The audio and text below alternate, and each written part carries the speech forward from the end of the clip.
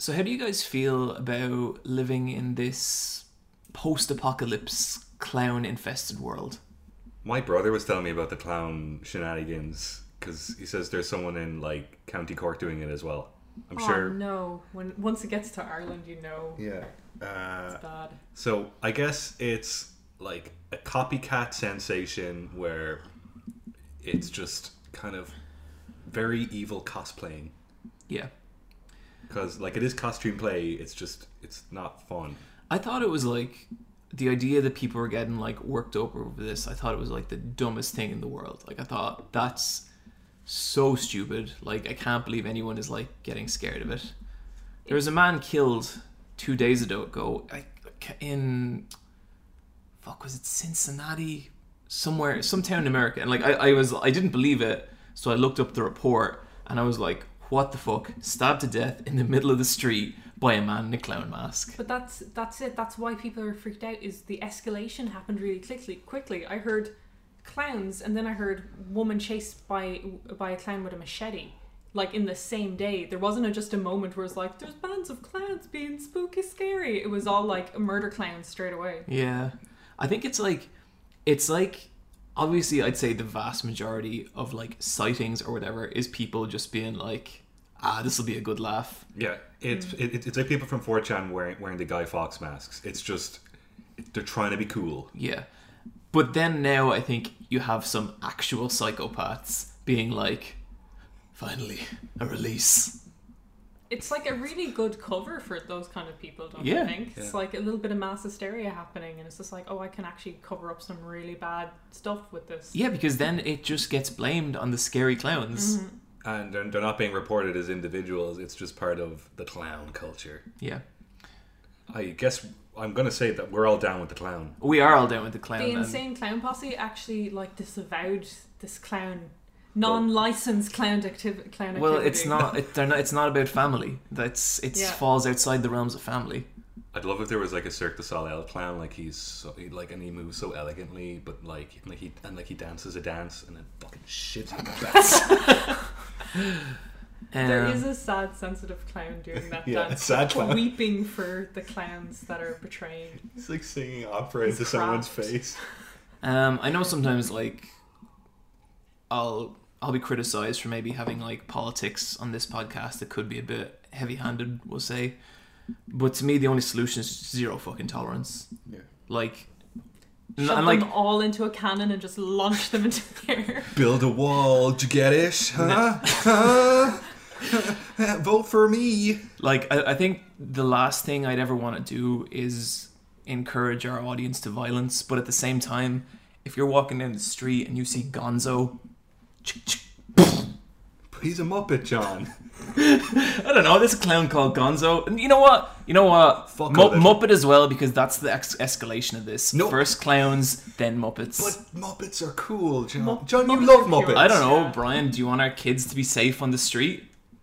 I think if you're going to Muppets, deal with the clown problem, you need novelty-sized props and not real violence. You need like a little backpack, and then you pull out like a tiger, and you're just like, fucking get him. I think you need anti-clown death squads patrolling the streets, is what I think. Yeah, the Suicide Squad. What are clowns scared of? What could we dress as? Cats. No. Just like cats walking around with like baseball bats and like guns. Do you know what clowns are scared of? When you don't stop laughing. Just fucking laugh at them. Like, just keep laughing. And they can't tell the next joke because you're screaming laughs at their face. They'll just cease to exist. Is that not their desire though? Is that not what they want? No, they actually go mad. Yeah, but like you know how it's like a really really fat man will eat like all the food, but at one point he's gonna burst. Like, so you're laughing and he's just like, oh, the joke's over. I told it. Like, you can stop. Next one. You've trapped them in their perfect prison. Yeah. I read a thing before how people thought that this was like a marketing ploy because the new It film is coming out. Yeah. Oh yeah. I really hope that that's how it started, and there's some like executive in Los Angeles being like, oh shit. Oh no. I read a really really cool thing the other day. The guy who directed that horror movie We Like Clown, he's like one of those indie up and coming directors that now has been given responsibility to a superhero movie. You know, Which one's he directing? Spider-Man: Homecoming. Is that the sequel to Silent Hill Homecoming? No, Okay. it's the Could you prequel. double check that after It's the the prequel, podcast? John. I Okay, know. yeah, I've okay. I was reading up on it. I really, really like when Hollywood does that, when they get someone who has no idea how the system works and just fucking ruin them. Why do you like that? That's so I don't sad. like that at if all. you I'm like being that. sarcastic. We've been sarcastic for the last 10 minutes, Neve. I know, but it's Wait, just you were so sarcastic? cruel. It's just so cruel.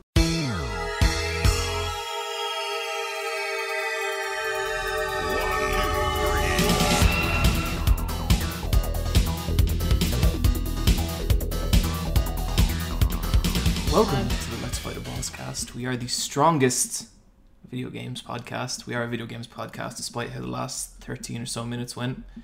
I am sitting here with the woman who has suffered 1,000 defeats, but 1 billion victories. It's Neve. Hi, everyone. And the man who hides in all skeletons, Brian. I am inside your marrow, Yeah. feasting upon her. So, I got sucked down a weird YouTube hole this week, and I started watching a Yu-Gi-Oh! Unboxing channel. Like the cards? Yeah. I don't know how, like, I just ended up subscribed to this channel called Simply Unlucky, and it's one of those channels where I'd never click on the videos. It would just appear in my subscription week after week, and then I was like, I should unsubscribe because I never watch it. But then I always have this thing where I'm like, no, you gotta watch one video before you unsubscribe to be sure.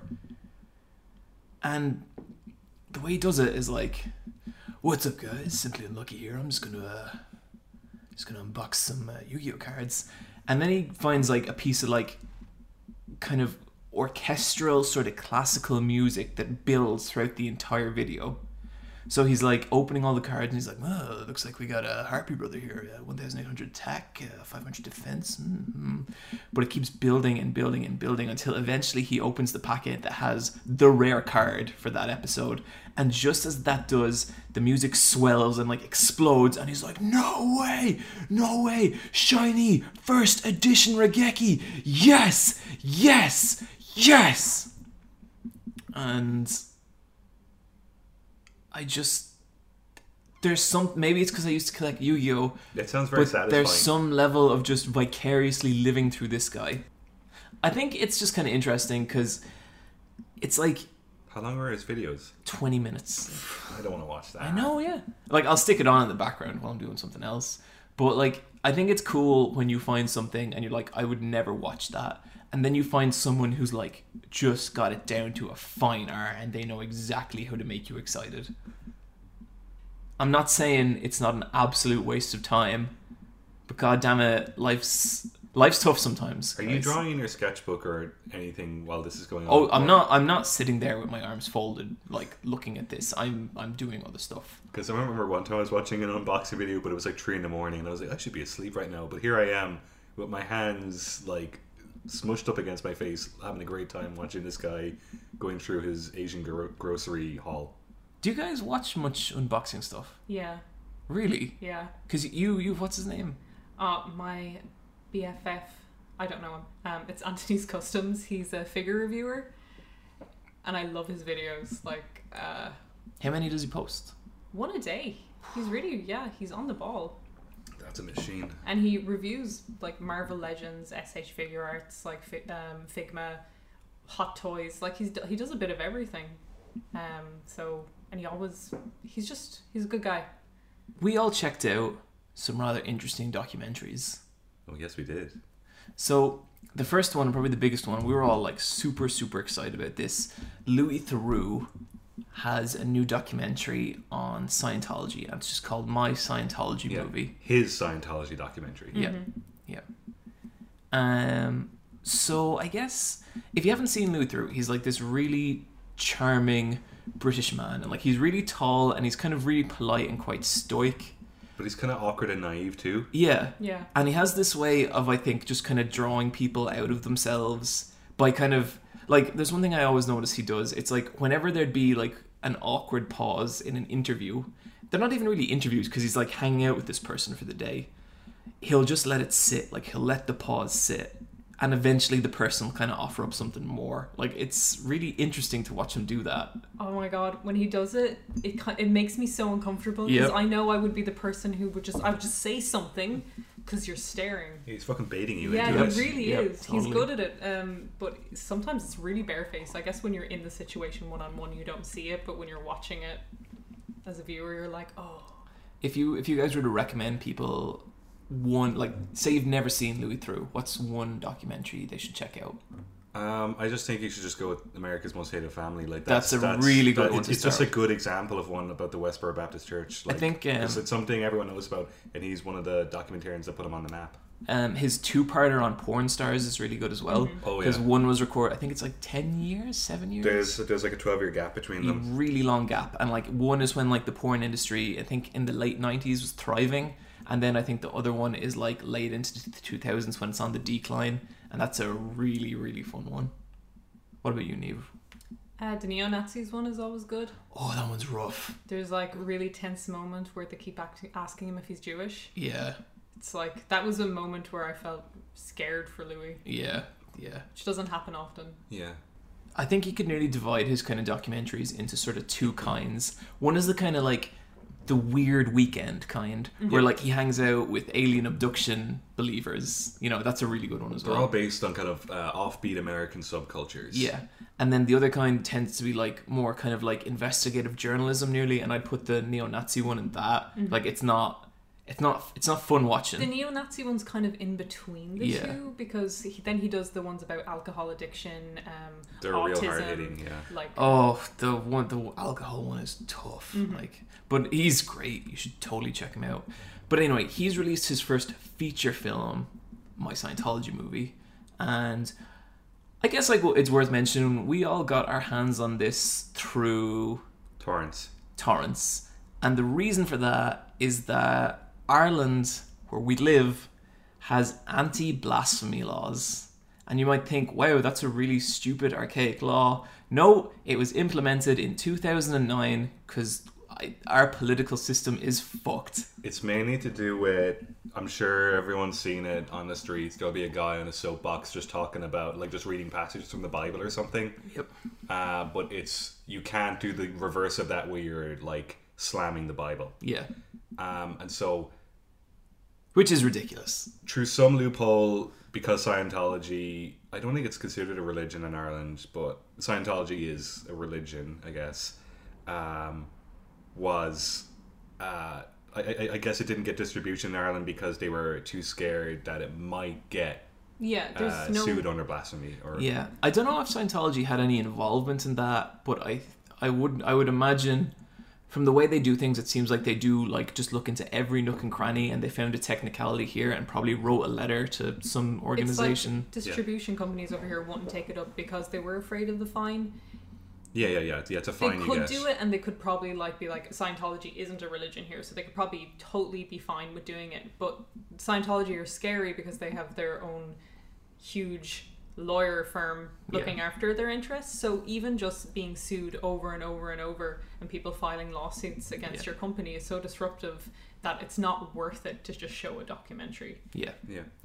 So with the film itself, I thought like the premise was really interesting because right at the gate, what Louis says is that he wants to be the first documentarian to show like a kind of more positive side of Scientology. And try and interview Scientologists. Yeah, and that's generally what he does. Like when he does something on a subject, even something that could potentially be seen as really negative, like even with the Phelps, the most hated family in America, I think at some point he's like, I respect their dedication to what they believe, but they're super fucked. So he does try and find positive things, and that was kind of exciting to me. Like, it's nearly, he doesn't even go hunting for them because he's such a fly in the wall. You get to see these people who you were morally completely opposed to be real people as well. Yeah. So there's kind of this empathetic streak nearly running through it because they're just humans. Yeah. I guess. So that's, I guess, was his goal for this. Yeah. And I think kind of it's not really any fault of Louis, but I do feel it's to the detriment of the film because of the walls that Scientology and its kind of like members throw up. You never really get that, and to me it kind of ended up just being another Scientology documentary, and maybe a little less effective because it's less direct, like something like Going Clear, which came out a couple of years ago. Yeah, Going Clear came out. It's done by the guy who directed Enron and The Armstrong Lie. He's a fantastic documentarian. Can't remember his name off the top of my head, but that was done through HBO. Enron's so good. And with Going Clear, he was interviewing loads of ex-Scientologists that all... It seems like a lot of them left in the mid-2000s. Yeah. So he was interviewing a few celebrities, and the guy, Marty Rathbun, who was in Louis' film as well. Yeah. And he was also in a BBC 1 hour special a few years ago, which I thought was kind of weird because Louis was also working through the BBC. So he's done 2 different BBC documentaries. This ex-Scientologist who gets harassed continuously. Yeah. I thought the best part of the film for me was just this really small section where Louis is in a hotel room with just with a really low-ranking Scientology member, and the guy, he's like an actor, and he's really not right. There's this really creepy line where he's like, sometimes people ask me, you know, do they brainwash people? And I just say, do I look brainwashed? And it's like, dude. That guy was great. It was really sad. He pulled out like a whole stack of Tupperware boxes filled with books, and he said he spent crazy money on it. It's such a scam to destroy people financially. Do you remember there's an episode of Peep Show like that, where I think Jez and Super Hands join a cult, and they just keep having to like invest more money to go up levels in it, and they're more and more debt, but they're feeling great about it. Do you think it drives a little on curiosity, because no one really knows what it's like in there? Yeah, so so part of you secretive. just kind of wants to be like, hey, show me, just to see, and then they just brainwash you, and then you're trapped. Yeah. I'd say that's a part of it, you know? Or that like you buy an expensive jacket and it's not nice, but you wear it anyway because you bought it. Like you have to go around wearing that. From what I've seen, it's like, you know, the auditing they do. That's essentially giving someone therapy. Like auditing is just therapy, except you're holding 2 things. Like it's nothing more than that.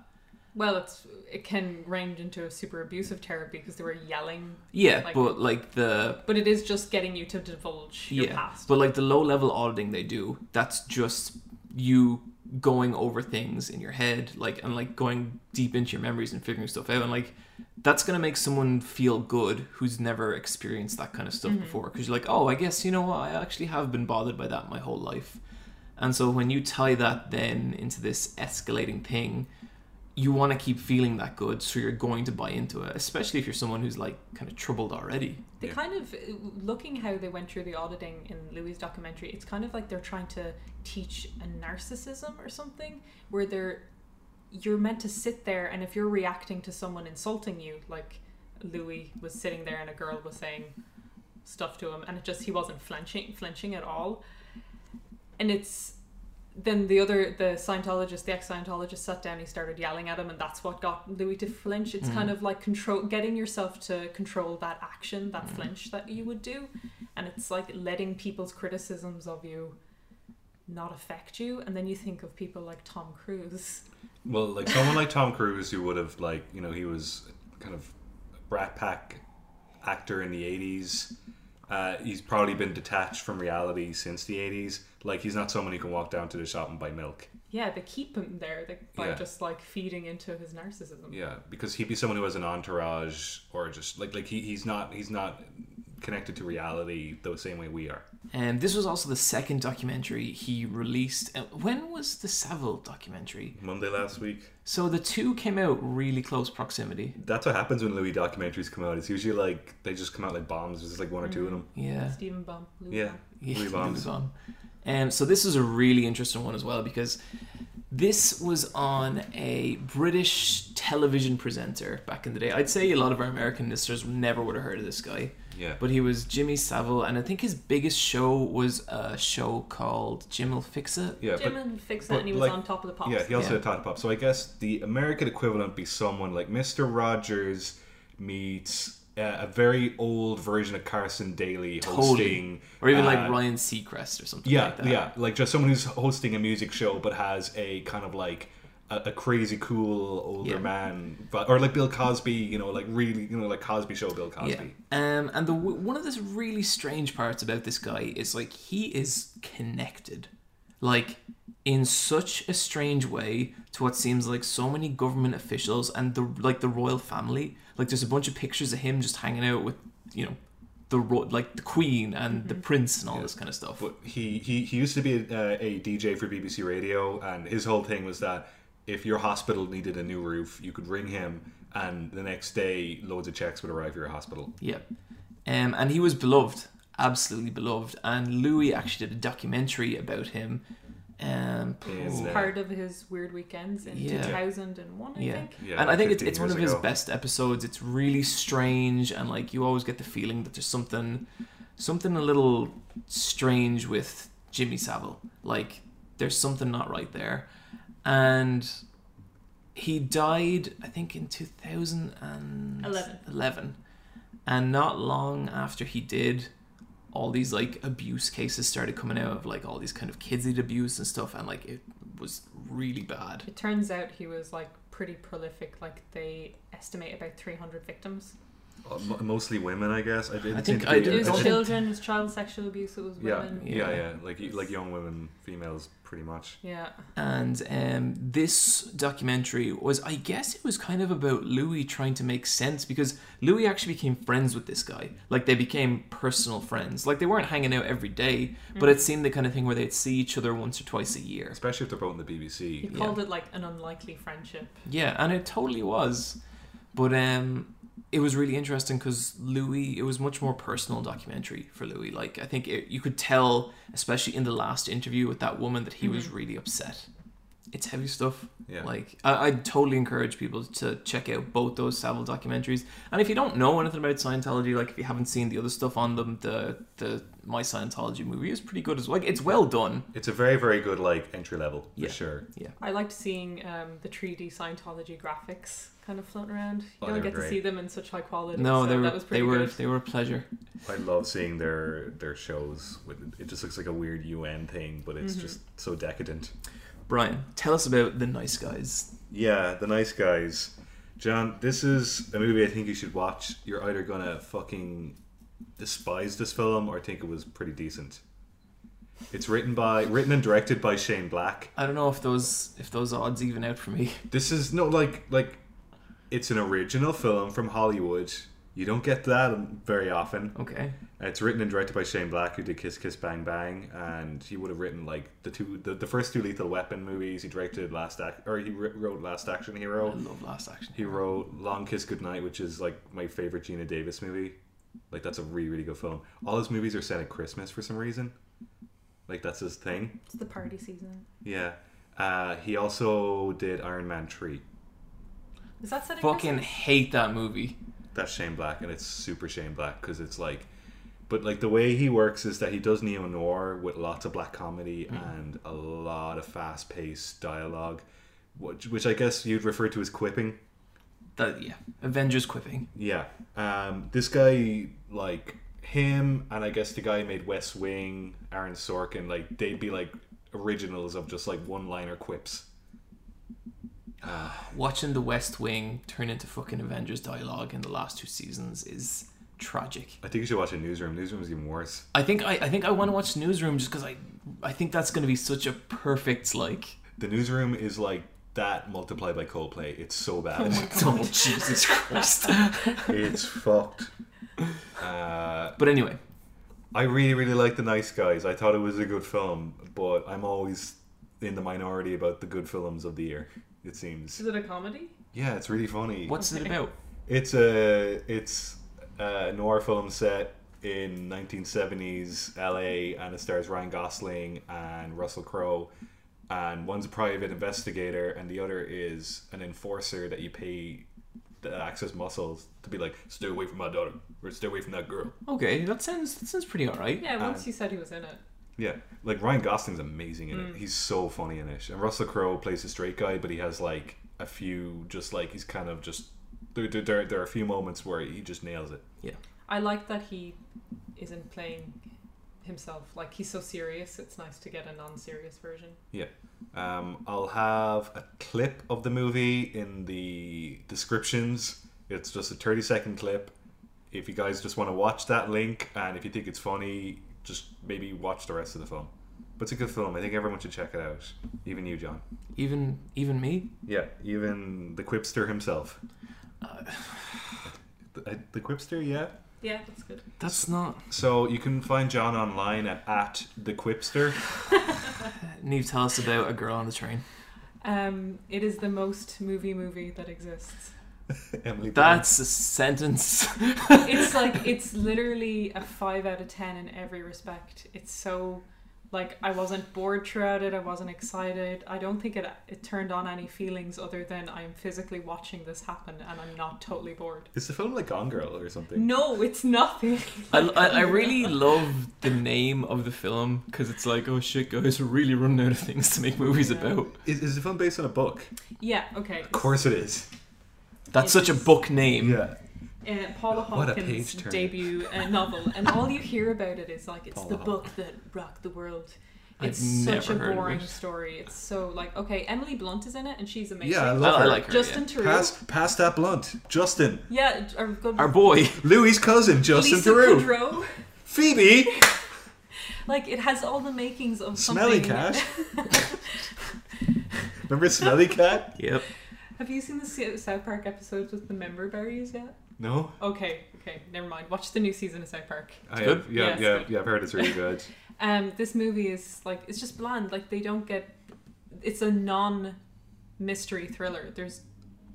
It's not interesting at all. I feel like that's like the ultimate like damnation by faint praise. Like, I'm more likely to watch The Newsroom than I am to watch this thing. Because you know one of them's gonna make you angry. Yeah, you're gonna feel something. Like, I know I'm going to be watching Newsroom and I'm going to go, oh, you know? Like, I'm going to feel. You will. It's directed by Tate Taylor, and he hasn't done anything to note. And the directing is so just like one note. It's just really bland. He doesn't do anything special. There's no nice shot composition. Like, there's literally a train by the coast, and it looks crap. Like, Is the movie shot like handheld style? no, it's just normal. It's like TV, just bad. Does the movie have like a grey colour palette? Not really. I bet it it does- doesn't stick to anything. It's just a normal. It's just it exists. I like in to imagine, space. like, the director was like, no, like a normal shot. Jeez. And the like, costuming is just normal. They're just dressed like normal people. Like, No, nothing weird. Just shoot it. Just put a jacket on her. just a jacket and a scarf. God. does she's just the whole a person. film take place on the train? No, the woman is Emily Blunt is commuting, and she's looking at the train, and she sees two houses, and one house is her old house where she used to live with her ex-husband, but they broke up, and the other house is this future she imagines. So she's seeing this girl who's having an amazing relationship with this man, and she's on the balcony smoking after they had amazing sex, and she's kind of, that could have been my life. Man, amazing sex. Or could, you know, that's like a thriller. Yeah. That's all that Ooh. happens in it. That and murder. And that's just basically it. It kind of, it's uncovering, then a murder happens, and did she see something? Can she remember? Who knows? Was it the obvious answer? Probably. Gonna have to see the film to find the thrilling conclusion. I'm looking forward to torrenting this. Yeah. That's the difference between me and you, Brian. Like, you'll go after this film. Like, you will want to see it. I watch 400 films a year. Yeah. There's 365 days in the year. I watch 400 films a year. I counted it. I think I watch maybe like 50, and I'd say a good quarter of them are ones you recommend to me, Brian. Yeah. And you're so hit and miss when you recommend me something. It's like I watch way too many films. like when Brian recommends me something, it's either like one of my favorite films of the year or something I fucking despise. I really like The Proposal. Sandra Bullock is hilarious in it. So it's a new season of anime, and most of the big releases have kind of been out long enough that I've watched pretty much all of them. There's nothing really grabbing me this season so far. It's a lot of stuff that I'm kind of like, maybe I'll like this. Like, say, Yuri on Ice. Yuri on Ice is a beautiful anime about beautiful boys who might end up kissing, but it's really well done. It's about ice skating. Yeah, and like I don't just mean like it looks well. It does look very well, but like just even like the acting on like the kids is really well done. All the staging is really well done. Like the animation's beautiful. It looks good. I haven't really watched a lot of anime like this, so I'm missing like the credentials to know if this is going to be a really solid series or not. People certainly seem excited about it. But did you watch much of it, Neve? I watched a few things, and I watched that, a bit of it, I didn't watch it all. And I love how it looks. Yeah. I'm not really into sport anime either, but I think that this is like the loosest definition of a sport Yeah. anime.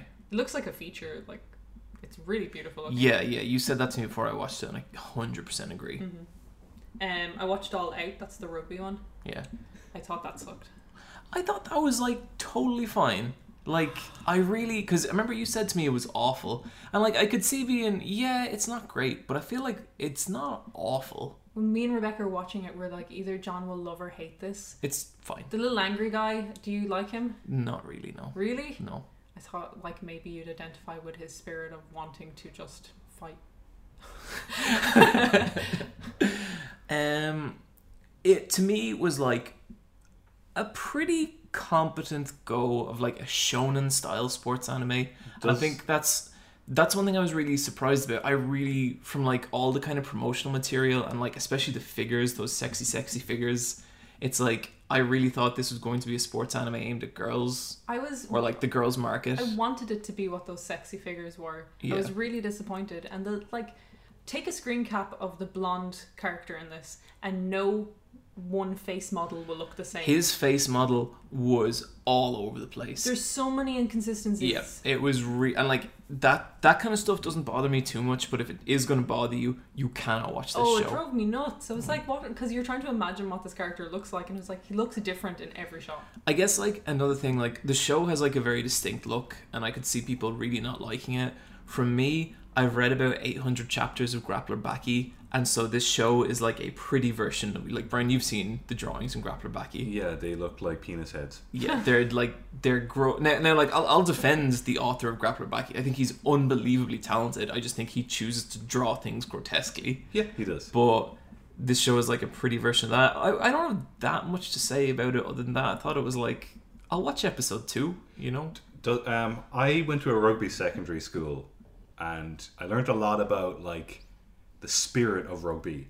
And the whole idea about rugby is that it is for boys of all shapes and sizes to play, because you get like your average body type and they're an all-rounder, but you still need like tanks, yeah, and that's for defense, that's and one thing. you need little guys for tackling. And that's one thing I really liked about the show. I felt like the diversity in like the boys' designs. There was all like, there's the captain of the team, and he's just like a big fat guy. Like, he looks strong, but he's like a big fat guy. Big barrel. Then there's a guy who's like, his influence is Yujiro Hanma from Grappler Baki, Baki's dad. He looks like Baki's dad with just like little white bits in his hair. Oh god, I hate that design so much. It's The like a hair bad is deal. really gross. It's just, you know how like if you watch a basketball anime, you're gonna get a bunch of tall dudes. Yeah. And that's fine, but you know.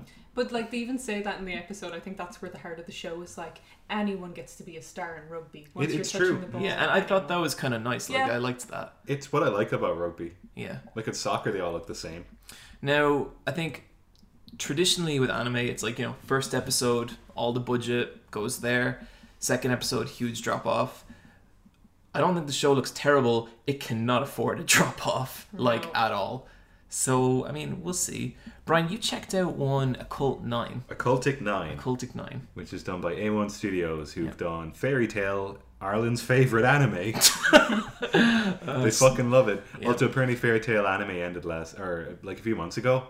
Oh, wow, I didn't hear about that. Yeah, that's why that anime group on Facebook are very upset at the moment. Sometimes I think of how much Fairy Tail I've actually watched and I want to cry. They also did the Phoenix Wright anime, which was dog shit. Oh god, I got like 3 minutes into that and I was like, nope. Occultic 9, I'm going to watch one anime this season, and it's going to be Occultic 9 because I thought the backgrounds looked great.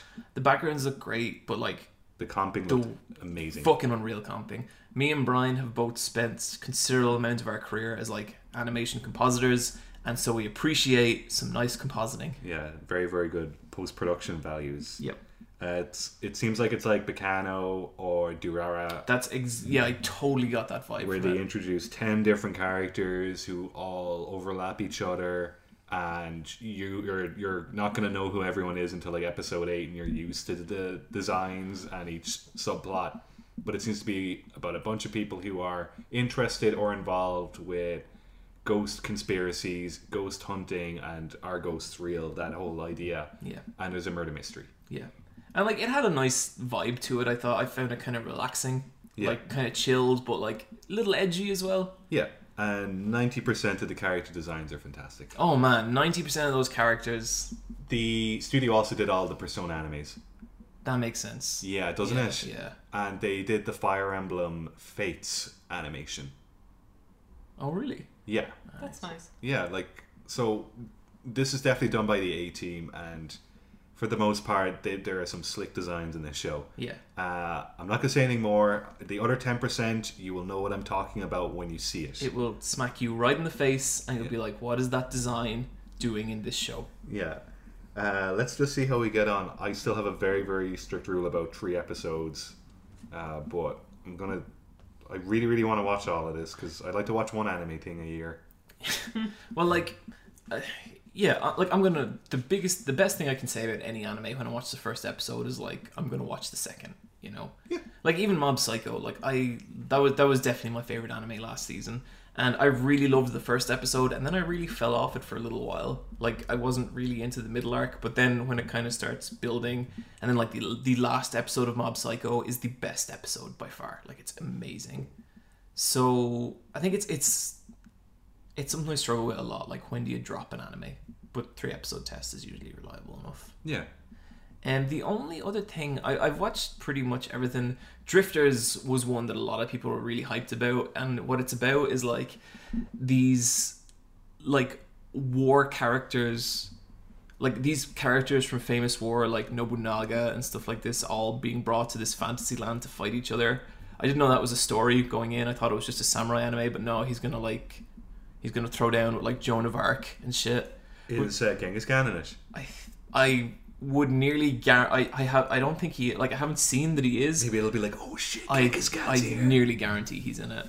It's a real similar concept to the Fate Zero series. Yeah, which has the daughter of King Arthur. Yeah. And that. No, that's King Arthur. Oh, The history books lied. King Arthur was actually a cute girl. Saber? Yep. Yeah, Saber. Oh, okay. My 16-year-old brother tried to explain Fate's Day to me like a month ago, and nope. Really? It makes less sense than Kingdom Hearts. It's a weird series. It's like, it looks really pretty, but it's also really dry. But anyway, sorry, Drifters. And that's it. Trailers look good. Show kind of looks like shit. John's favorite anime of the year. Sure. 8 Johns out of a possible 7. 8 Johns out of a possible 7. Why should watch coming soon?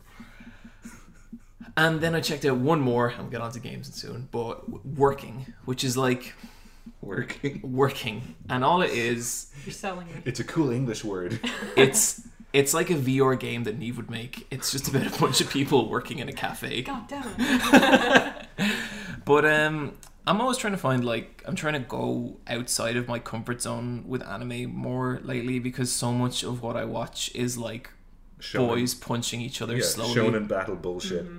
Yeah, like, you know, that's my favorite genre, but I'm not going to argue with that description. Maybe you should watch Slice of Life with Moe Girls. I try, but I get so fucking mad. Maybe you should watch something about 6 brothers. No.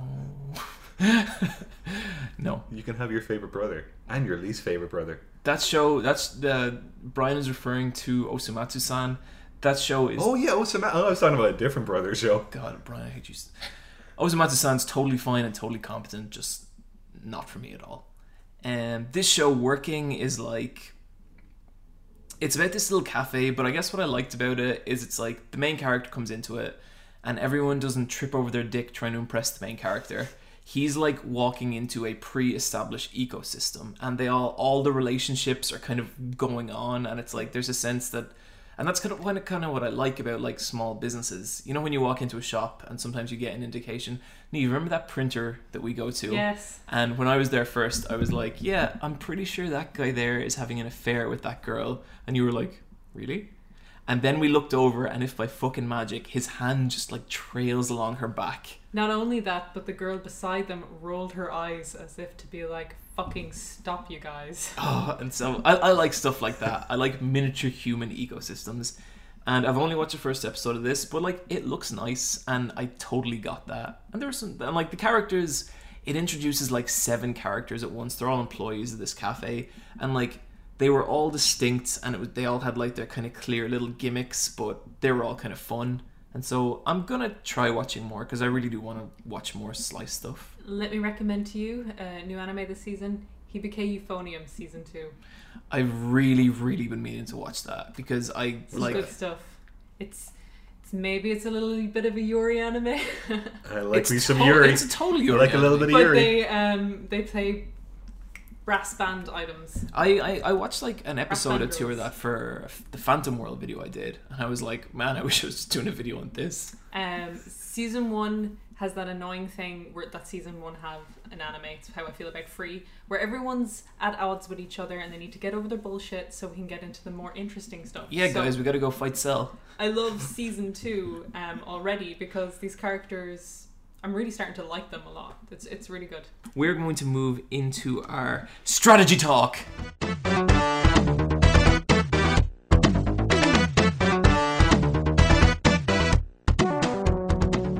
Neve, tell us about Deus Ex DLC.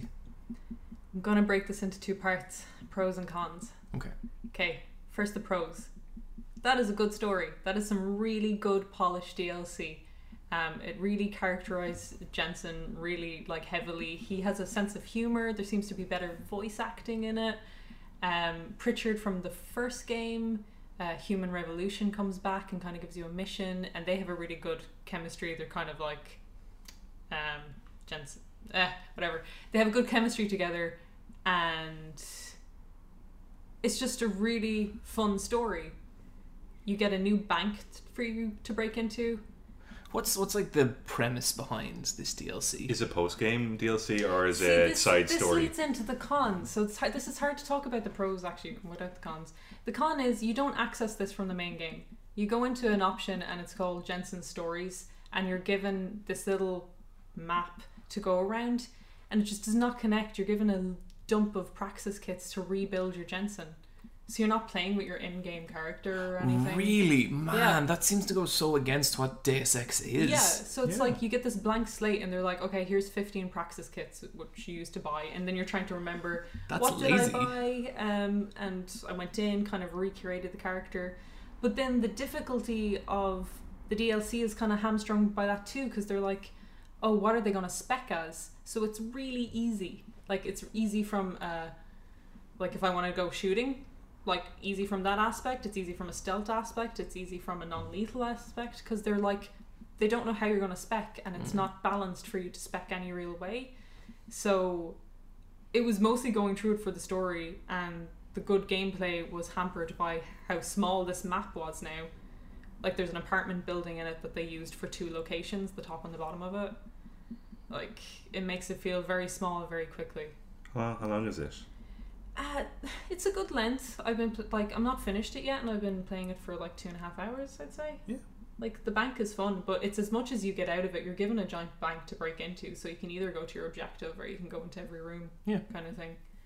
So it's disconnection from the main game makes it really disappointing. But as a story and a piece of add-on content, it's really great. Yeah. It's good stuff.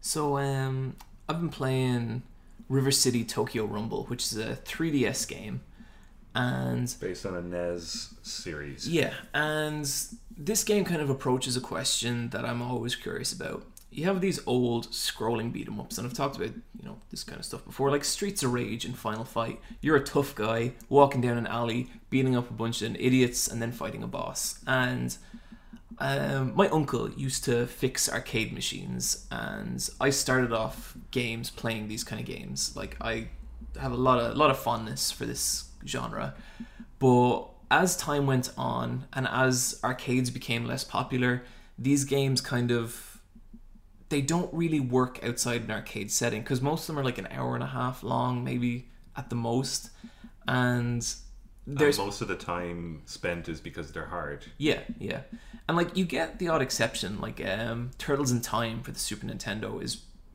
that right up there at Streets of Rage 2. Like they're both amazing, amazing games, but they still suffer from like they take 2 hours to beat if you know what you're doing. And I'm always kind of keen to find a game that's going to recontextualize this genre. Like a certain amount of it's like character action, like Bayonetta, Devil May Cry has done it to a certain degree, but it's still not really the same vibe. And so I downloaded this game kind of seeing if this could do it. And their answer to it is like it's now an open world. Like the scrolling beat 'em up is an open world, and they've also added a bunch of like leveling up system and upgrades, and I'm still a little on the fence about it. There's some really like questionable game design decisions, like your attack button and your block button is the same. So if you walk up to a guy and you start punching him, he might punch you back. But because you're already pressing, it's contextual. So because you're already pressing block, you'll block his punch and then just keep punching him. And so there's no real... That just sounds like you're auto-comboing offense and defense. Yeah, a little bit.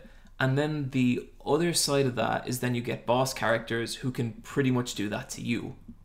And so That doesn't sound like fun. your only real option then is like to kind of keep jump kicking them or kind of find a special move.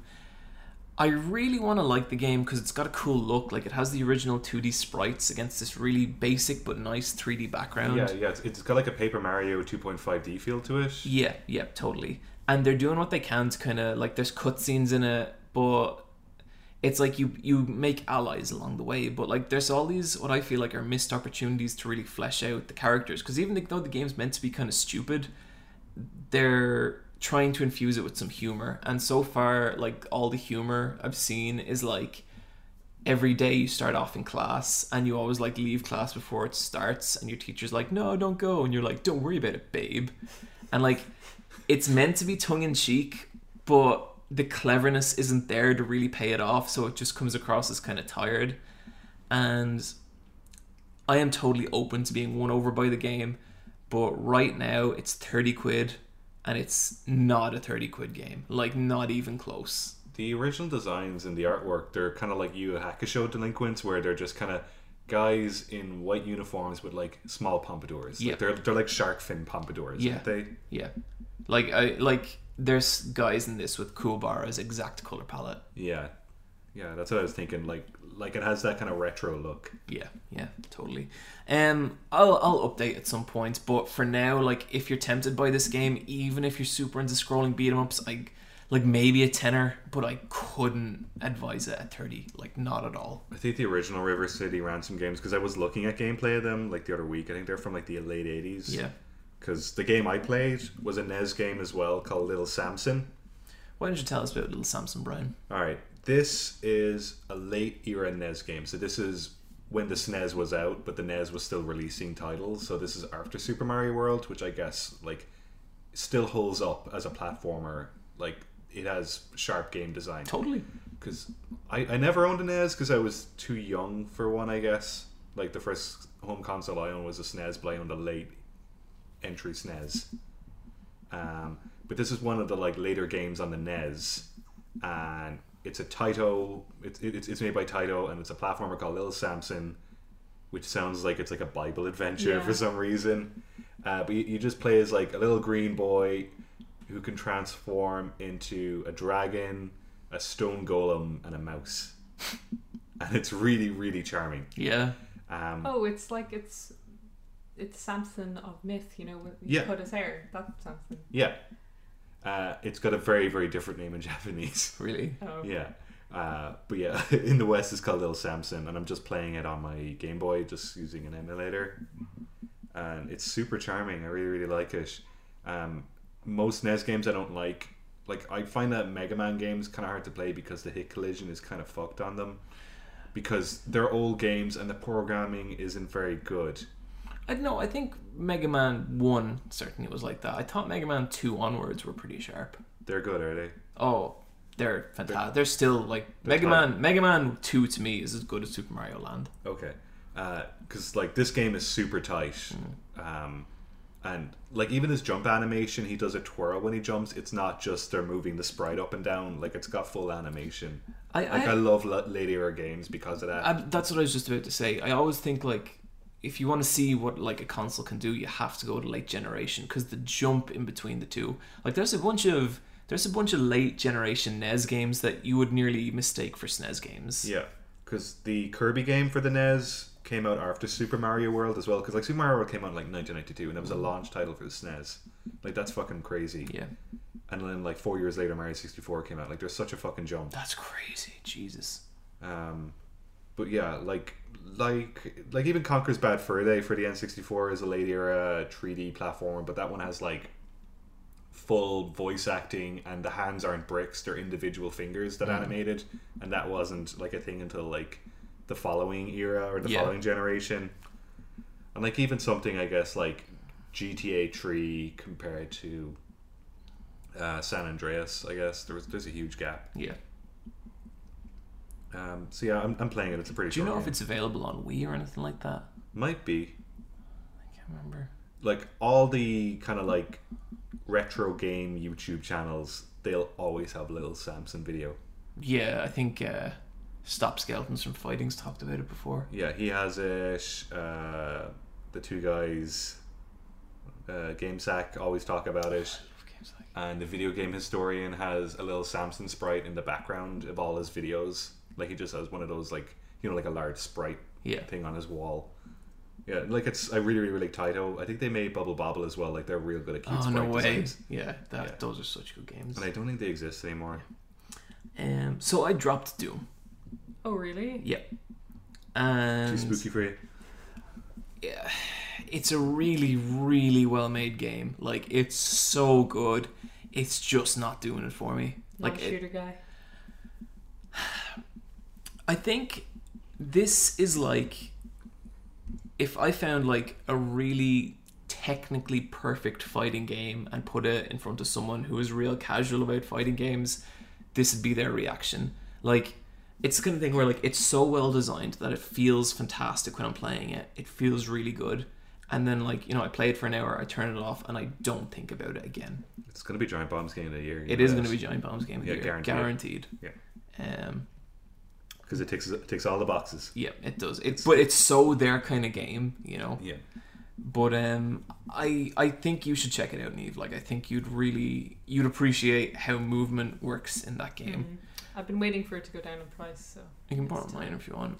nice. Okay. But and it is cool, and like there is interesting stuff going on, but I just feel like I keep traveling to a different location, activating the like waves of enemies, killing those enemies, moving on, and there's just nothing in there keeping me invested. Oh my god, that's like Halo. That's everything. That's Destiny, but forever in a loop. Yeah. And like even I think if the personality of it was different, it might appeal to me more. But I don't think it lacks personality. I think it has a lot of personality. Like it's really clever in what it does. I think there's just all these like nods and winks that are just kind of lost on me. So like this is totally not a recommendation not to play Doom. Like I think most people will like it, but I just kind of had to come to the point where I was like, I don't really give a shit about this game. It's a really good game that will absolutely not be in my top 10 this year. Not even your top 10? Oh, no way. Serious? There's going to be games worse than this in my top 10 that I like better. Okay, I'm going to play Doom because someone needs to bat for Doom. Well, like, it's the kind of thing where, we do an end of year podcast. We do, like, Game of the Year podcast at the end of the year, and we knock off each game one by one. There is no way in hell I am going to use up any of my, like... You're not fighting for this I'm not fighting for Doom. Like, it deserves to be high, but I'm not going to fight for it. It deserves someone to fight for it, so I'll do it. Because I know you guys will put some garbage weirdo thing in there above Doom. I'm sure whatever this year's Undertale why don't you just fucking say it, Neve? Sonic Dream Collection. Yeah. That is going to be a mark on our... Well, it's a good game. Integrity forever. It's in the Let's Fight a Boss work. It's better than the last 3 Sonic games. Yeah. It's a good game. And Neve, like, the only way for it to get into the Let's Fight a Boss Hall of Hard Work and Success is that we've all played it and we all approve of it. So how to get in there? Yeah, Neve. You really like that game, don't you? Yeah. then the only other thing I played was the Resident Evil remake is free on PSN this PS month. Plus, yeah. PS Plus, yeah. And was such a weird experience booting that up, because to me Resident Evil has become like a parody of itself. Like, you know, Resident Evil 6 had the kind of like the reception it had, and Capcom have been so weird with like the marketing behind Resident Evil 7. They've said how they want to focus it on like a younger, fashion-orientated generation, all this kind of stuff. Here's your crazy Calvin Hicks fashion. Yeah, I know. Fashion. But that's what they said. They wanted to appeal to young, fashionable teens with Resident Evil. And like, so there's been so much, like, that series has been on the decline for so long. And the movies. The movies are genius. They're their own thing. There's like 7 of them now. I don't think I see them in the cinema every time they come out. I don't think you can like judge those two things like even more so than usual. The films are their own weird I entity. think the I think films Mila- are more Resident Evil than Resident Evil is anymore. Mila, who plays Alice in it, I think she's like executive producer in all of them now. Yeah. Yep, And I think she's married to the director. Like, they're her films. They're her She did children. the costume design on 3 and it was amazing. Yeah, she loves it. It's her franchise. I really need to watch the Resident Evil CGI movies. I bet there's some They're gold really in good. there. The Leon one with Claire Redfield. They get trapped in a hole. It's good stuff. Is there any CGI ones with Jill? I'm sure she shows up. Yeah. Hey guys, I'm here to bust you out of this hole. But anyway, all that aside, I was playing the Resident Evil remake, and like the thing that really struck me is like that is such a fucking amazingly designed game. I was playing like the first sequence with Jill, you know, where you go around the corner and the zombie turns his head, and the way they do it is so clever, because like the zombie starts coming at you, but they shoot it from this camera angle. It's all like, you know, fixed perspective camera angles that you and him can't be in the same shot without him being close enough to attack you. So you have to run back into the previous screen. That doesn't work either. You can't see him because the camera's pointing like away from him. So you have to run further away again. And it creates this like real, oh shit, like what am I doing? Like, and it makes the first enemy of the game really like scary and threatening. It's genius because it's making a limitation of the backgrounds into part of the gameplay. Yeah. To keep, like, it's like Silent Hill in the fog. Mm-hmm. Like, it just works. It makes it. They work. Yeah, with it their doesn't limitation. overcome its Yeah. limitation. It like uses it. Mm-hmm. And every zombie placements for the first like 4 or 5 zombies are all like so well thought out and so like there's Game design philosophy 101. exactly it's like there's one bit where like, you know, there's a zombie corpse and you haven't killed it, but next to it is like 2 healing plants, and at this point you've already fought like 2 or 3 zombies, so you'll probably need them, and so you want the healing plants, but the zombie's right there, and like it's amazing. Like it just reminded me like, wait, no, Resident Evil like used to be serious shit. Like these games used to be incredible, and that remake game still incredible, and it looks good, not like good for a game that was made 10 years ago. It looks good. Like it looks better than I'd consider it a better looking game than most of what I played this Those year. fixed backgrounds really allow a game to stand the test of time. Yeah. Because they were just beautiful illustrations. And that just let them dump all the polygons into the models, which hold up 100%. So if you have PSN, you should check out that game. It's awesome. And use the old controls. Don't use the new controls. Did you play Transformers? Yeah, I played Not that. yet, no. It's pretty good. I'm gonna check it out. It's a platinum game. Platinum. It's got dodging, and when you dodge, it slows down time. Yeah, Bayonetta. Yeah. It has shooting in it as well, and that's shit. No.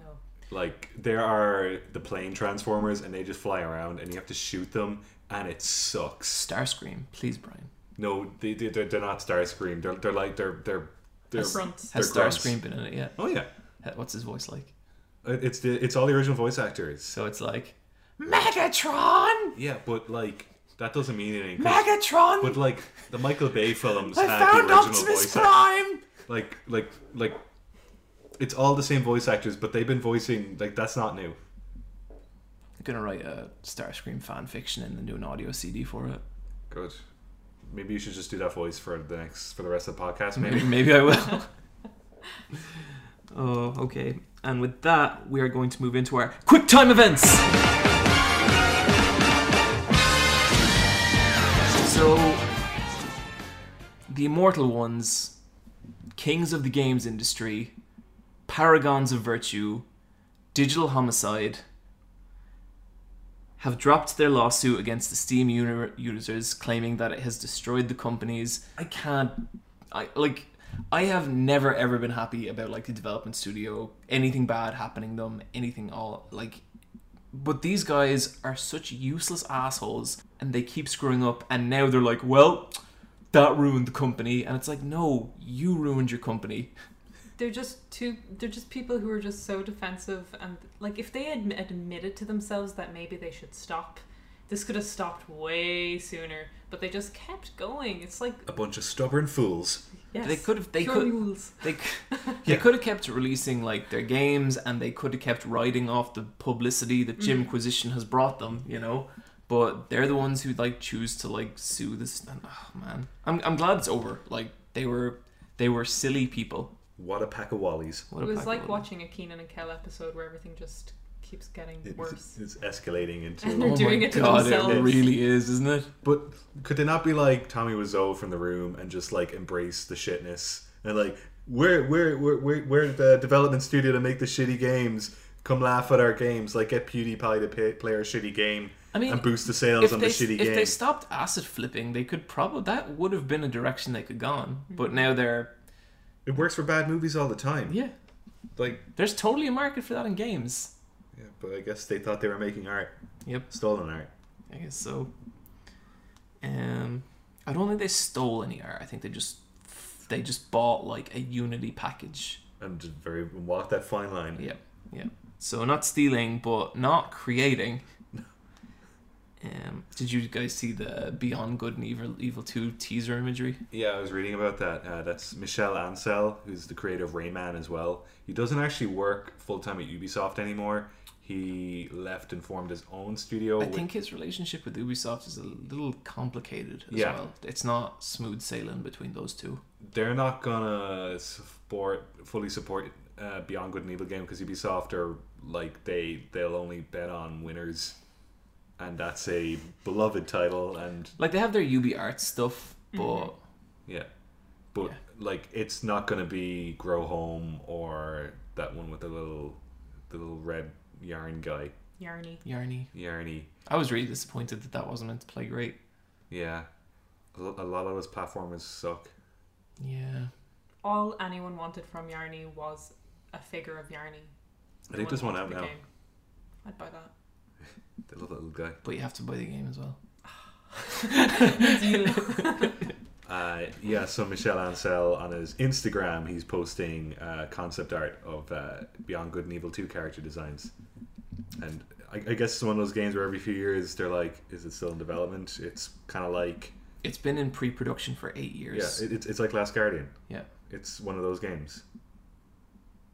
And he says it is in pre-production. It's in very early pre-production still. What would that game even be now? Like, I played the remaster of Beyond Good and Evil, and like Yeah, because it's a it PS2 is. game. Yeah, it's of the time. It's like a platformer. It's like a Spyro, but with a camera.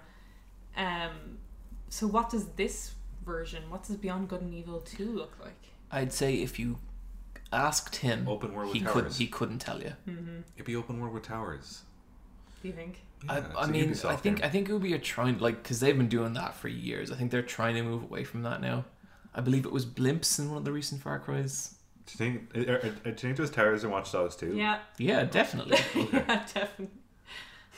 How else do you unlock a map, Brian? There's towers in Breath of the Wild as well. It's bleeding over. Is that definite? Then that's really sad. They showed it in the it's towers. It's how you unlock portions of the map with more objectives to do. It's what that is, isn't it? Mm-hmm. Yeah. Yep. Gameplay. God damn it. Games suck now. That's why we talked about anime for 45 minutes. We don't want to talk about the elephant in the room, but it's not good. Brian, I'll have you know that games are great. Hello Games being investigated for fraud. Oh man, actually, you know what? Let's hold off on that for a little bit. Yeah. That's The Overwatch Halloween skins. Yeah, it drops tonight. even on PS4. Yeah, Halloween event starts tonight, runs until November 1st. Halloween loot boxes in the shape of a jack-o'-lantern, and you can get 12 new skins and 100 unique items. 12 new skins? Yeah, there's 12 characters get a new skin, so it leaves the other 10 out in the cold, I guess. No Halloween skin for Bastion. Does he get one? I don't think so. Let me see. Let me try and figure out who can Okay. get one. Tracer, definitely. No, What? I think. I know the big fat Mad Max guy gets one. Yeah, Roadhog gets one. He's Frankenstein's monster. Sure. Junkrat is Frankenstein. Yeah. Okay. Yeah, that's cool. Dr. Junkenstein. Farah gets some kind of glowy armor. Hanzo is grey skinned, kind of undead. Mercy gets her cute witch outfit that she had in that artwork. I think Mercy's like the best design in that game. Yeah, she is. Everyone loves Mercy. She's good. Yep. Who else? I can't think. Is Widowmaker getting it? I don't think she gets one. What the fuck? Are they just She- put a witch hat on her? But she's already spooky enough, isn't she? Reaper gets Oh, fucking Pumpkinhead. Reaper gets... Yeah, okay. I really wish Reaper was like he just got a proper Grim Reaper costume. Yeah, With a totally. side. That'd be amazing. Oh my god, the fucking... Yeah, that'd be great. Yeah. But it's part of the canon now that Reaper's character, Gabriel Reyes, made all the costumes for... Hey, yeah, I saw that on Tumblr. Overwatch How'd that character. become a thing? It's in the comic. There's a comic released And that's to canon. coincide with that. Yeah. Overwatch. What are McCree's a werewolf hunter kind of guy. You see, people Well, talk that a lot of else shit thing. about the lore in Overwatch, but it's really good. And the most interesting part is there's a new game mode, which is a horde mode. Which What you are the enemies? We fight pumpkins? Junkenstein has made scrap robots that are your enemies that come in waves. I'll play the and- shit out of that. Yeah, I know. It's limited to a few characters, like I think it's mostly offense ones. Minus Farah. So it's not the full roster, but there seems to be kind of a narrative going through it a little bit. Oh, I'm gonna boot up Yeah. Overwatch. Fair Yeah. play, Blizzard. It's cool that they tried something completely new. Yeah. So that's a fun event starting now. Goodbye. Overwatch continues to be an interesting thing. That'll work with that community for sure. Yeah. Did you see the Sombra design leak? Question mark? I actually saw the design leak. Yeah. Yeah. She's a. So, first of all, do you guys think it's legit? I'm going to say no. I don't think it is. She's a Mexican assassin. Is that what she is? She's And a she's connected with Reaper. So there's nothing. Spanish hacker. There's She's a hacker. Yeah. there's yeah. nothing really like solid out about her. Well, she's a hacker. That means she's going to be tricky. To People play think as. she's a hacker because of all the hacking shit in the terrible AORG game. Oh yeah. That's kind of it. I am totally on the fence. I don't know if it's legit or not. Apparently, there's a bunch of people saying that this is from Blizzard, but that still doesn't mean it's legit. If it is legit, I kind of feel like we haven't seen the full character. We've kind of only seen like sort of Bust kind of up bust, thing, yeah. But it's a perfectly functional kind of boring design. A lot of people say she looks like a Battleborn character. She 100%. She has the Battleborn haircut. Yeah, she really know what I does. mean? So she has half her head shaved, with an asymmetrical, her hair flipped over. Yeah. A girl game character in the 2010s. Yeah. Does she have a purple streak in her hair? She has She two purple literally lines has. on the shaved part of her head. Yeah. Nice. I think like her character design doesn't seem in any way iconic like the other ones. But if it was the final one, I wouldn't be opposed to it. I feel like I saw some really good fan art of her already, and I was It's just like, not okay, offensively Yeah. bad. It's just I feel like every other design in Overwatch is such a home run. yeah, And like, put it this way, this is the last Overwatch character I'd want as a figure. so you have to figure out her personality before I make that decision. But like just To on those an snippets of just on dialogue. like an aesthetic level. Yeah, I know, I Yeah. get you completely. Yeah, it doesn't do much for me either. I like to think that this is an intentional Blizzard leak, and this is Sombra leaking Sombra, because Same thing happened with the spy in Team Fortress. oh really? The spy was leaked in the exact same way. So I think it could be something like that, because it's a photo of a desktop screen, like it's a few pieces removed from something. Yeah. That's how things get leaked. Yeah, but hope it's good. Tekken 7 adds Miguel. I'm shocked that was kind of like, I kind of assumed.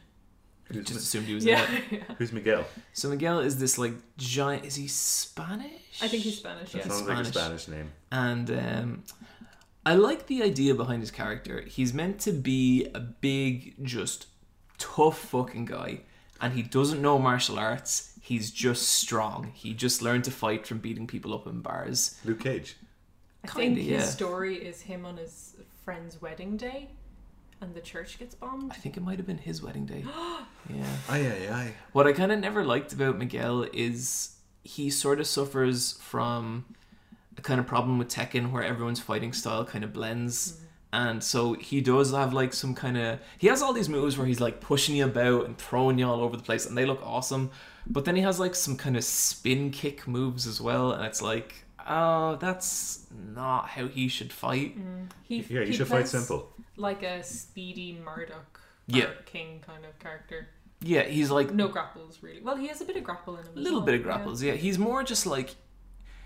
He's speedier than this like slow hitters, but he's still a lot slower than the combo guys. Like his combos will be like 4 or 5 big hits and not like a bunch of little ones. I think he's a fine character. I like him. I like how he seems very intimidating in your face when you Yeah. play as him. And his redesign looked great. Like pretty much every redesign in Tekken 7, unless you want to get specific about Horong and his eye patch. Oh. I don't know. I kind of love it. They put everything in the kitchen sink on him though. I know. And He has looks, tribal tattoos and print on his clothes. He's been He busy. looks like a PlayStation 2 come to life.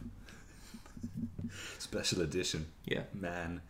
Still cannot wait. I saw like a bunch of clips from Heihachi, and Heihachi has like some fucking cool moves this time around. Mafia 3 didn't send out review copies. I didn't hear about this. That's pretty much the story, but I thought it was interesting because this has been happening a lot where games that are reviewing quite well aren't sending out review copies anymore. So most places, like Polygon put up an article, is like, where's our Mafia 3 review? And they weren't offered any. I haven't seen one from Copies? Eurogamer either. Yeah. Are the reviews out at all for it? I saw Giant Bomb play it today and they said it's super fucking glitchy. They said Oh, that they would give them codes on the day to access it, and they were like, that's Polygon at least were like, that's not really any use to us, so they bought their own retail copies for the reviews. yeah. Well, I see this as kind of like Yeah, 'cause you as play them streamers become more prominent, that's where people are looking. Mm-hmm. But I still see it as pretty shitty too. Yeah, completely, because it's like it does give the streamer kind of, it gives real games journalists who might give you an unfair review less of a chance to inform the consumers, and then people who will hype things out of day one purchase, Yeah. like energy, all the ability to Yeah. hype. And like I think it's hard to trust a lot of the younger guys on YouTube. You know what I mean? Like Because their moods will swing yeah, in a but, week. But like you're like, and like I don't even blame them because like you're 20 years old, you're a 20-year-old like girl or guy, and a fucking like Ubisoft gets in contact with you. Like, well, I know Ubisoft don't make this game, but you know, a big game publisher gets in contact with you and is like, hey, would you like a free game? Your mind to be blown. Yeah. And even if you try and give it an impartial review from that point onward, you can't. Yeah. Like, it's impossible. And know? you're streaming it out in day one, and you were just playing it, and I think the kind of most you want to like a game is when you first put it in because you want to justify your purchase. Oh, I nearly like every game. Yeah. I play it first, and then it's like the days that follow that I start going, So they're not giving reviewers a chance to digest the game Yeah. and kind of mull it over or write anything really in depth. yeah. The last big time this happened with Doom, which was the opposite because everyone went insane for that game. Yeah, it turns out that game's amazing. Yeah. It was like, and that's what all the reviews were about. Yeah, like that got consistently glowing reviews everywhere. Because usually, if a game is like guaranteed win, they'll send out the review codes 2 weeks in advance, and then have like the 2 weeks of hype as the release date hits. Yeah. Otherwise, you get things like Watch Dogs, where they delay the game because of GTA 5, and then they don't release any review copies until the launch, and then streamers rip into it. Or there was a really bad one with Assassin's Creed, not Liberty, the one before Liberty. Syndicate? Not Syndicate, the French one. Oh god, the one where it's the co-op Unity. one with the fork. Yeah. Assassin's Creed Unity, that was Unity, it. Yeah. And that game was Yeah. rife with bugs, and that got like destroyed. It's a weird one because like if your game's good, it's going to benefit. But it's not really weird because I understand why they hold it back if it's bad. But still, like that just seems so anti-consumer as well. Yeah, it really is. I know Mafia 3 is one of those games where they want a lot of critical thinking about it. Mm-hmm. So maybe they want not reviews, but they want post thoughts on the game. Austin Walker has done some really interesting writing Yeah, on yeah. that game. I'm really looking forward to play it for that reason. Yeah, like I'd like to play it at some point. I haven't played an open world drive about game in a while, sandbox, because it is one of those type of games. I didn't realize it like it's like Sleeping Dogs or whatever. It's not quite GTA, but it's cool. Yeah. So I'm going to use this opportunity to activate our final form.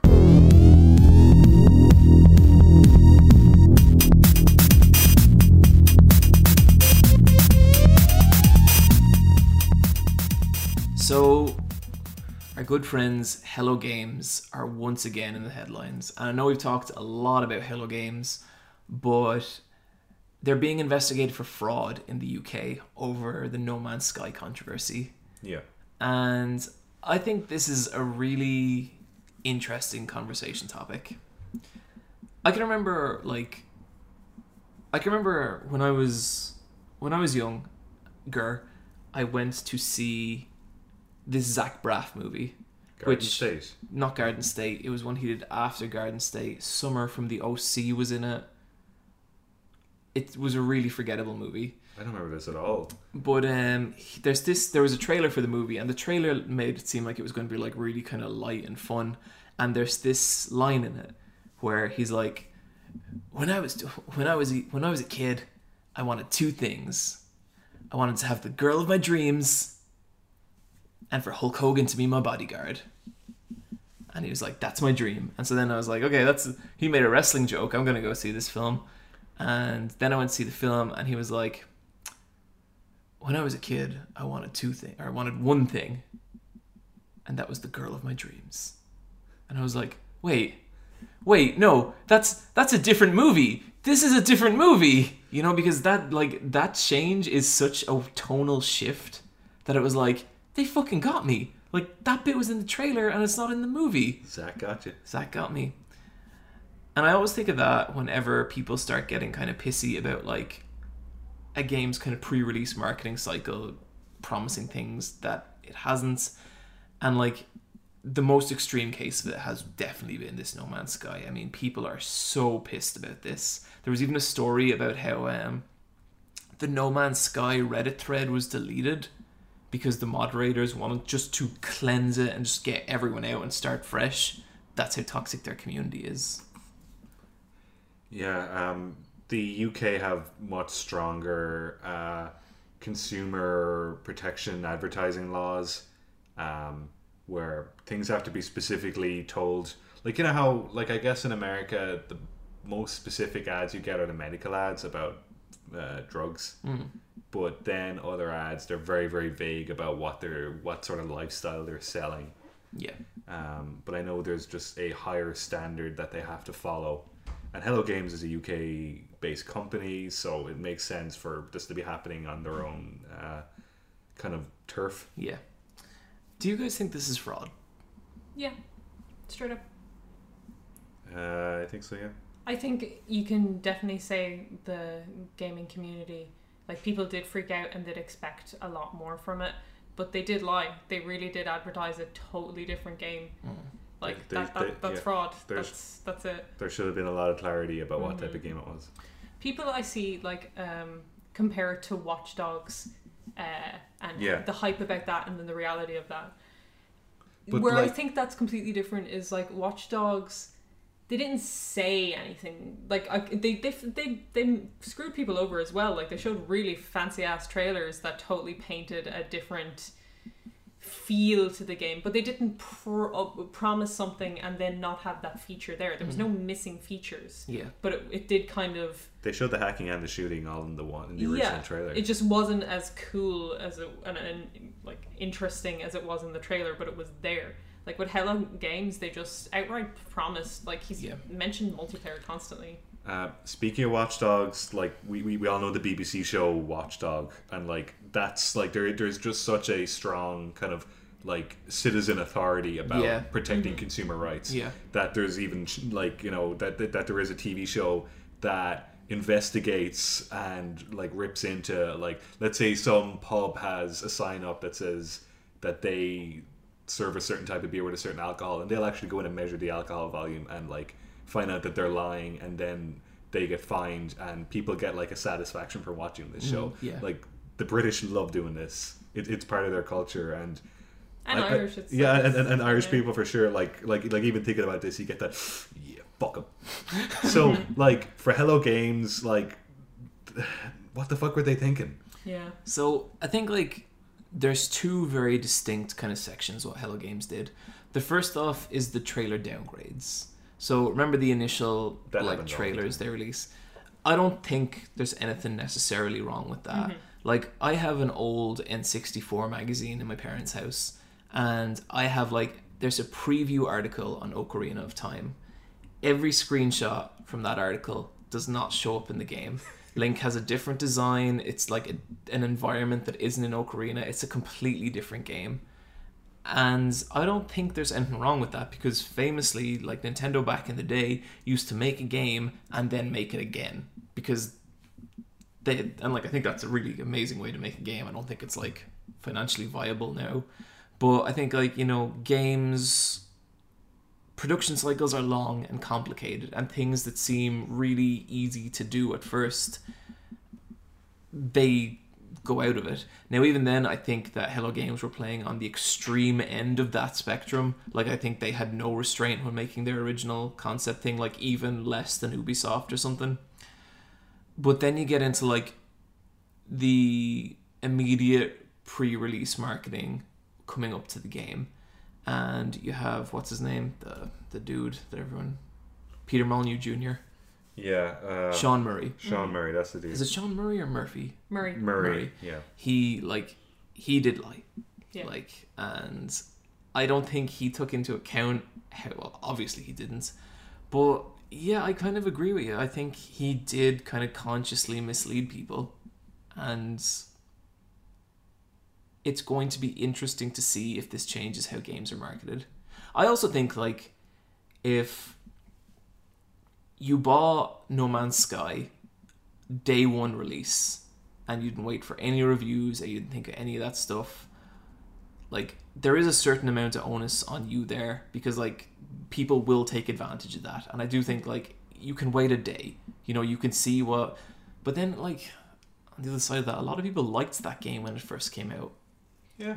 But There's it would people have we been know a who liked fine, it. serviceable game if you just like bought it as the game it was. It was the fact that you buy a game expecting a certain feature and that feature was missing or not there at all, but you were told that was there. It's like buying a coffee maker that says it does cold drinks and it only does hot. You're like, I guess it's still a coffee maker, but I bought it for that direct purpose. Yeah. It's like they left out features. The thing that might protect them is that none of this is on the back of the box. It was in like preview journalism on the game, but when the game actually came out, they But it had was on changed. trailers on TV. Yeah. Yeah, that's gonna fuck them. Yeah, But it yeah. wasn't just like online media, because they could probably argue with that. But once they start putting it on I know, broadcasting, I know false advertising on television is like a big cornerstone, and that Yeah. like if you're caught false advertising on TV, that's 100% evidence against you. any game footage you see on like being broadcast underneath, it's just like not in-game footage rendered in engine. They have to put that there if it goes on TV. Yeah. So they're saying stuff like that. They're showing footage that wasn't in the game. Yeah. Like, I mean, you know, Dark Souls 2 actually had a lot of this as well. There was a lot like, Oh yeah, the original lighting in that game was amazing. yeah, and completely unsustainable on Xbox 360 and PS3. But even then, I feel like with that, you know, they're pushing sliders up and down. Yeah, graphics are a totally different thing. Like you guys as compers, if I was to give you a video and say, put this out here, like with the Hello Game stuff, there was a comparison, and it was a lot of extra glows and particles thrown in for the first few trailers. And like you went add up. that stuff in comp Yeah. because it's so difficult to generate that stuff, like from 3D assets. But it looks like there was a lot of that happening. So yeah, I don't know, like, it's kind of sad, you know, because like one of the exciting things about Hello Games was like they were this breakout indie studio. Like they were the first indie studio to go from like indie to AAA, pretty much. But it's been such a disaster. I think it's a good cautionary tale for people to hire a marketing team, or, you know, or like get a professional to do that shit. Yeah. But be careful what you say. Yeah. like I kind The of internet remembers. I hope this is kind of the end of this stuff. Like I hope whatever happens to Hello Games happens to them now. I think they haven't managed it well, but I also like the whole thing's been it's been such a debacle. He hasn't said anything. Do you think he should make a statement? I think he should have made a statement a long time ago. Same here. Like, no matter what statement it was, he should have said something.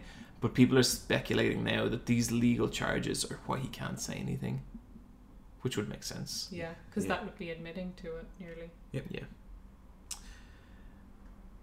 And with that, we are going to move into our loot drop.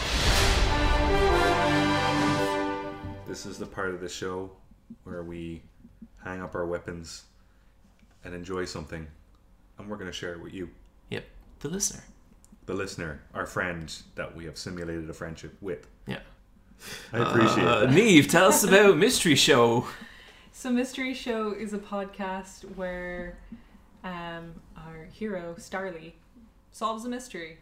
Whether it's about a missing belt buckle and who the original owner was, or why was Brittany holding a certain book. So it's like, they can't be mysteries that you can find out about on the internet. So I think the first episode is like, 10 years ago, a person rented a videotape in a video store, and she got in a chat with the person running the video store. They asked her to sign up for like their membership and everything. Then she went back the next day and the video store was gone. Just no trace.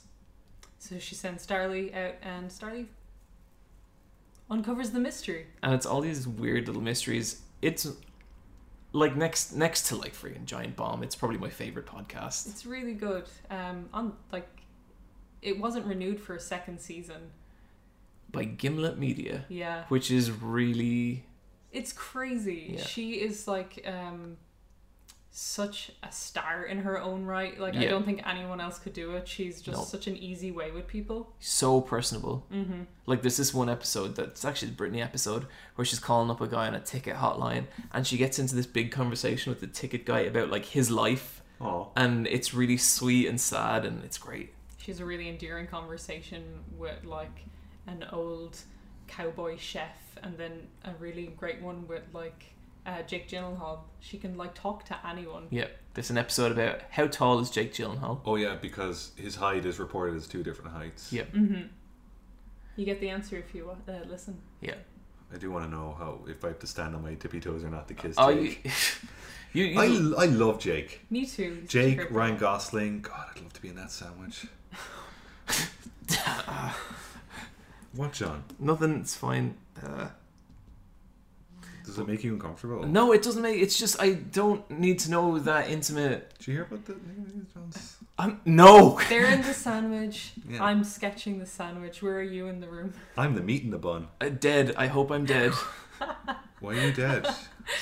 So I'm sketching John's dead body in front of the sandwich. Yeah, just a human sandwich with a corpse in the middle. I hope I edit this episode so I can edit this fucking nightmare out. Why would you want to edit? It's 2016, Anyway, John. I'll A link- man could be in a sandwich with 2 other men. Look, I'm not. No, I'm not getting. I'll link the Brittany episode. in It's a the good show. episode. It's a great podcast. I'm just baiting John into something he's not. Don't worry, everyone. We're all cool here. We're all hip. Yeah. No narcs. Yeah, we get it. So, have you guys heard of the FIFA game series? Yeah, the football No. one. No, it's the football one. You know, Is it about football? Because FIFA. they might have gone a new direction with FIFA 17 because it looks like the most erotic boy love game released this year. That It's- is soccer. it's- That's why it's the beautiful game. Oh. So in FIFA 17, there's new like touch tech, and it's like, you know, like you're meant to run by someone, and like, you know, both your bodies are meant to kind of like move in a realistic Assassin's way. Oh, like brush off each other. Yeah. And this has caused some of the greatest glitches of our time. Like this one, like, there's a bunch of things where, like, you know, a guy will, like, run past another guy, but he accidentally clips and, like, his arms end up around him, but the first guy is still running and the second guy is just getting dragged along.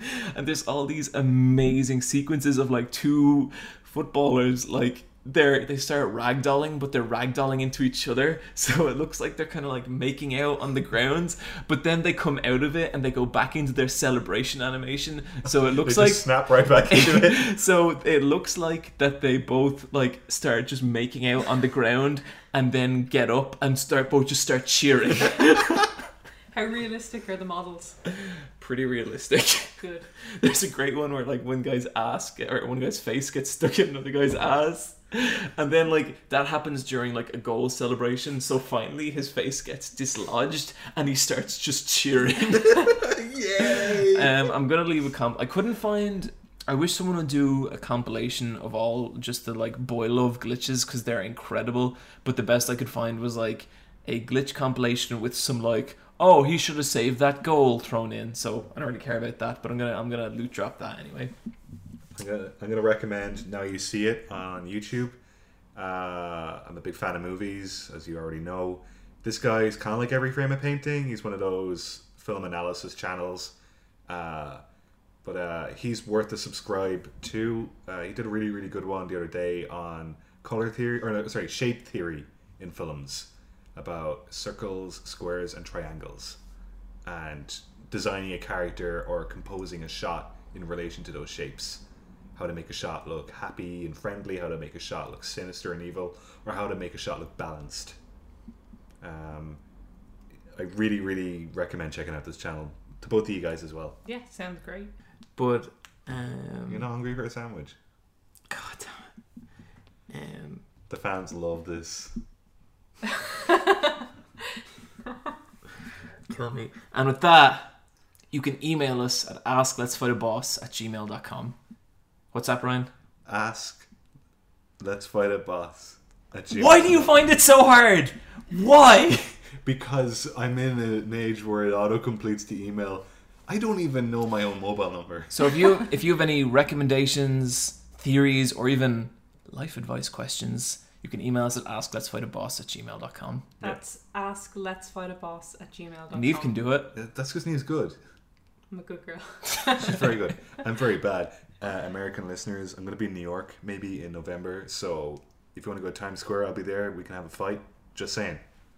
So send an email. We can come up with something, okay? If you want to fight Brian, New York, he'll give you the time and the place, and just have it out. Yeah.